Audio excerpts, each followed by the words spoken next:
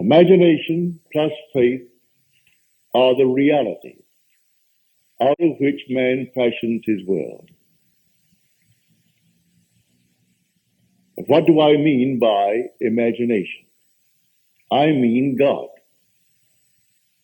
Man is all imagination, and God is man, and exists in us, and we in him.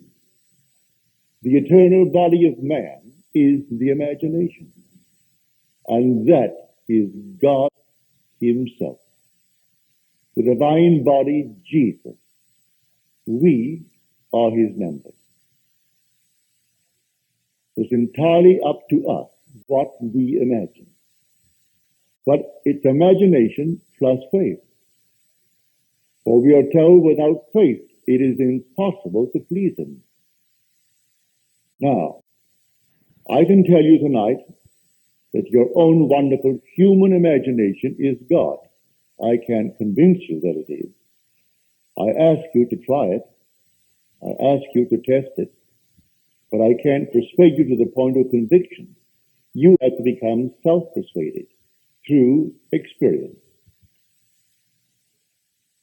So here, any bold assertion on my part will really not convince you, but I am hopeful that imagination is the sole cause of the phenomena of life.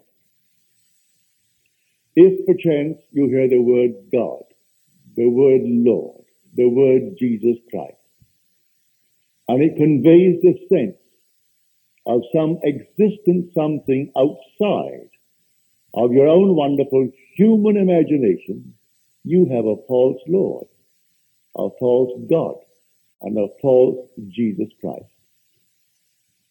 If you really know who you really are, that your own wonderful human imagination is God, you cannot fail in achieving your objective.